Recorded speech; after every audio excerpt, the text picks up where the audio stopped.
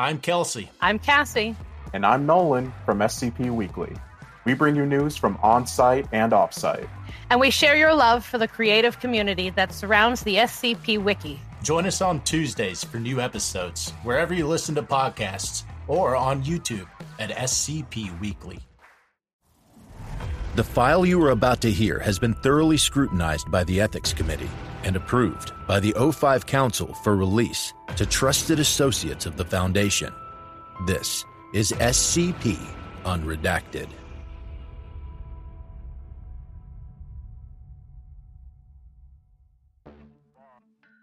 Designation: SCP-6835.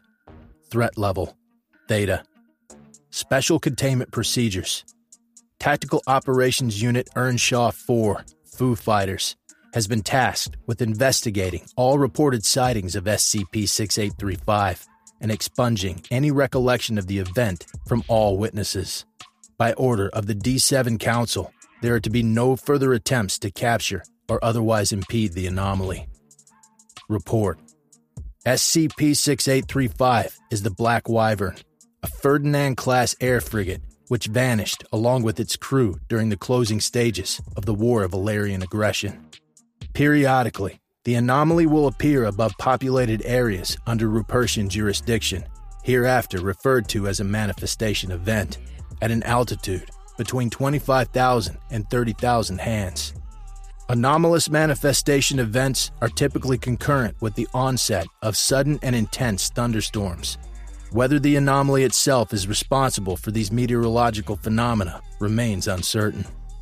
Within minutes of appearance, the anomaly will begin rapidly descending at speeds of up to 170 kilometers per hour before vanishing within a distance of 150 hands above the ground. In some cases, the anomaly will attempt to hail nearby vessels prior to its descent. Interpreting signals originating from the anomaly has proven impossible, however, with all attempts thus far causing electrical outages and occasionally fires in radio equipment. The earliest known sighting is attributed to the HMA Queen Amelia, whose crew reported witnessing a WAA-era aircraft in the vicinity of Mount Kingspear. The Amelia's captain, one Julius Abadi, apparently recognizing the anomaly, refused direct orders to track the vessel's movements and instead demanded his servicemen join him and uttering a short prayer. Foundation agents embedded in the RAF investigated the sightings and subsequently expunged all witness memory of the incident. To date, the Foundation has made 3 attempts to intercept the anomaly.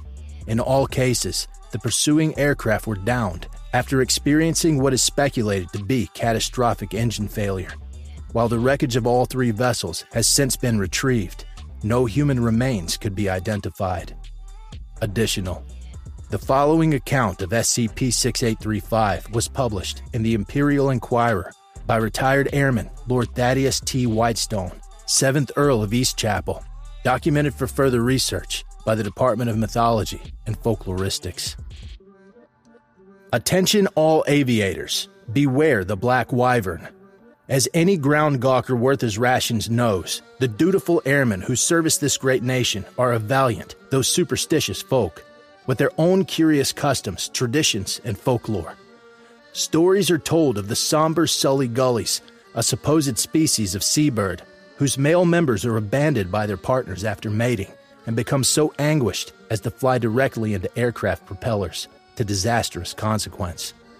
There is the legendary Cloud 9, an idyllic afterlife reserved solely for those airmen who have spent at least 40 years at Sky, where wind and rain are non-existent and the moon is always full and bright. Tempting as it may seem to dismiss such stories as mere guff and claptrap, on my reputation as a scholar and a gentleman, the following account is as veracious and indisputable as the skies above. In the waning days of the War of Valerian Aggression, the Black Wyvern was renowned as one of the finest frigates of her class. Under the watchful command of the shrewd and daring Captain Phileas Faustus, the Wyvern emerged, nigh unscathed, from countless battles across the northern front. This run of fair fortune was not to last, however, and while traversing the thick mists above West Arthuria, the Wyvern was beset by a roving band of Zandish mercenaries. While the fatalities were few, The frigate's engines took heavy damage, and with her hydrium reserves low, the chances of return to Rupertian airspace were slim to none. At 1 minute past midnight, as it appeared their situation could grow no bleaker, the Wyvern's crew were visited by none other than the devil himself, come shambling forth from the howling abyss in search of fresh subjects. The Prince of Dust assured Captain Faustus that he could see to the Wyvern's safe voyage home, a service he was more than happy to provide in exchange for the immortal essence of the first crew member to set foot on land. The quick-witted captain hastily accepted this bargain, and no sooner than words passed his teeth, the Wyvern began moving of her own accord, sailing the celestial sea at speeds unfathomable. Within mere hours, the dirigible had reached the clear skies of the motherland, only coming to an abrupt halt once the Lord of Shadows returned, eagerly awaiting his prize. Refusing to condemn any of his men to the pustulous pits of the Weeping Wastes, Captain Faustus instead took the devil by surprise, seizing the ship's cat by its tail and sending it plummeting to the ground below. As the feline was technically considered a member of the Wyvern's crew, the devil no longer held claim to the soul of any human occupants. However, while the devil may on occasion be outwitted by mortal men, as any cleric will assure you, he rarely takes such instances in stride. Thus it was that the wrathful Prince of Dust placed a curse upon the Wyvern and her crew, forcing the vessel to remain adrift until the end of time.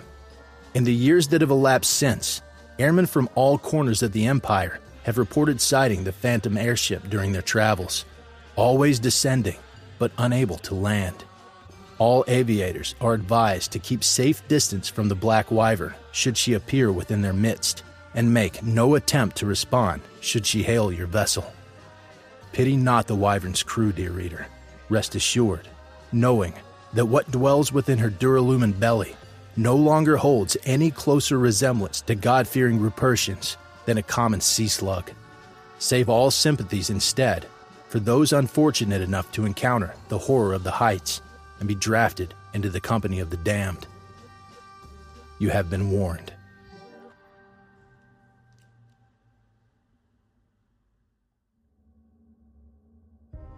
Thank you for listening. If you like what you hear, join my Discord community, hire me on Fiverr, or help support me by becoming a patron for as little as $3 a month. Regardless of tier, all patrons get early access to every single episode.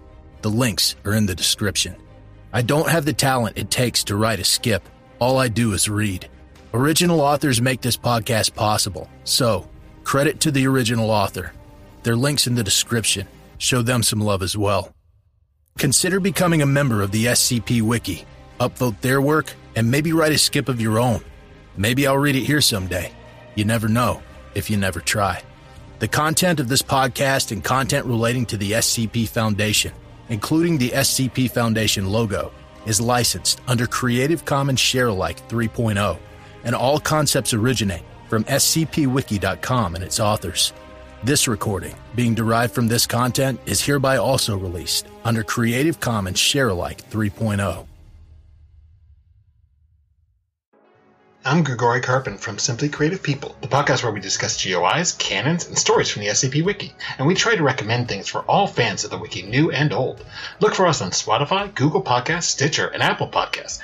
Visit the show page at anchor.fm/simply-creative-people, or follow us on Twitter at SIMCREAT.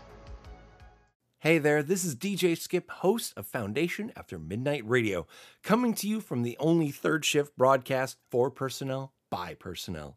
Be sure to tune in wherever you listen to podcasts to not miss out on containment news and community announcements from within the Foundation.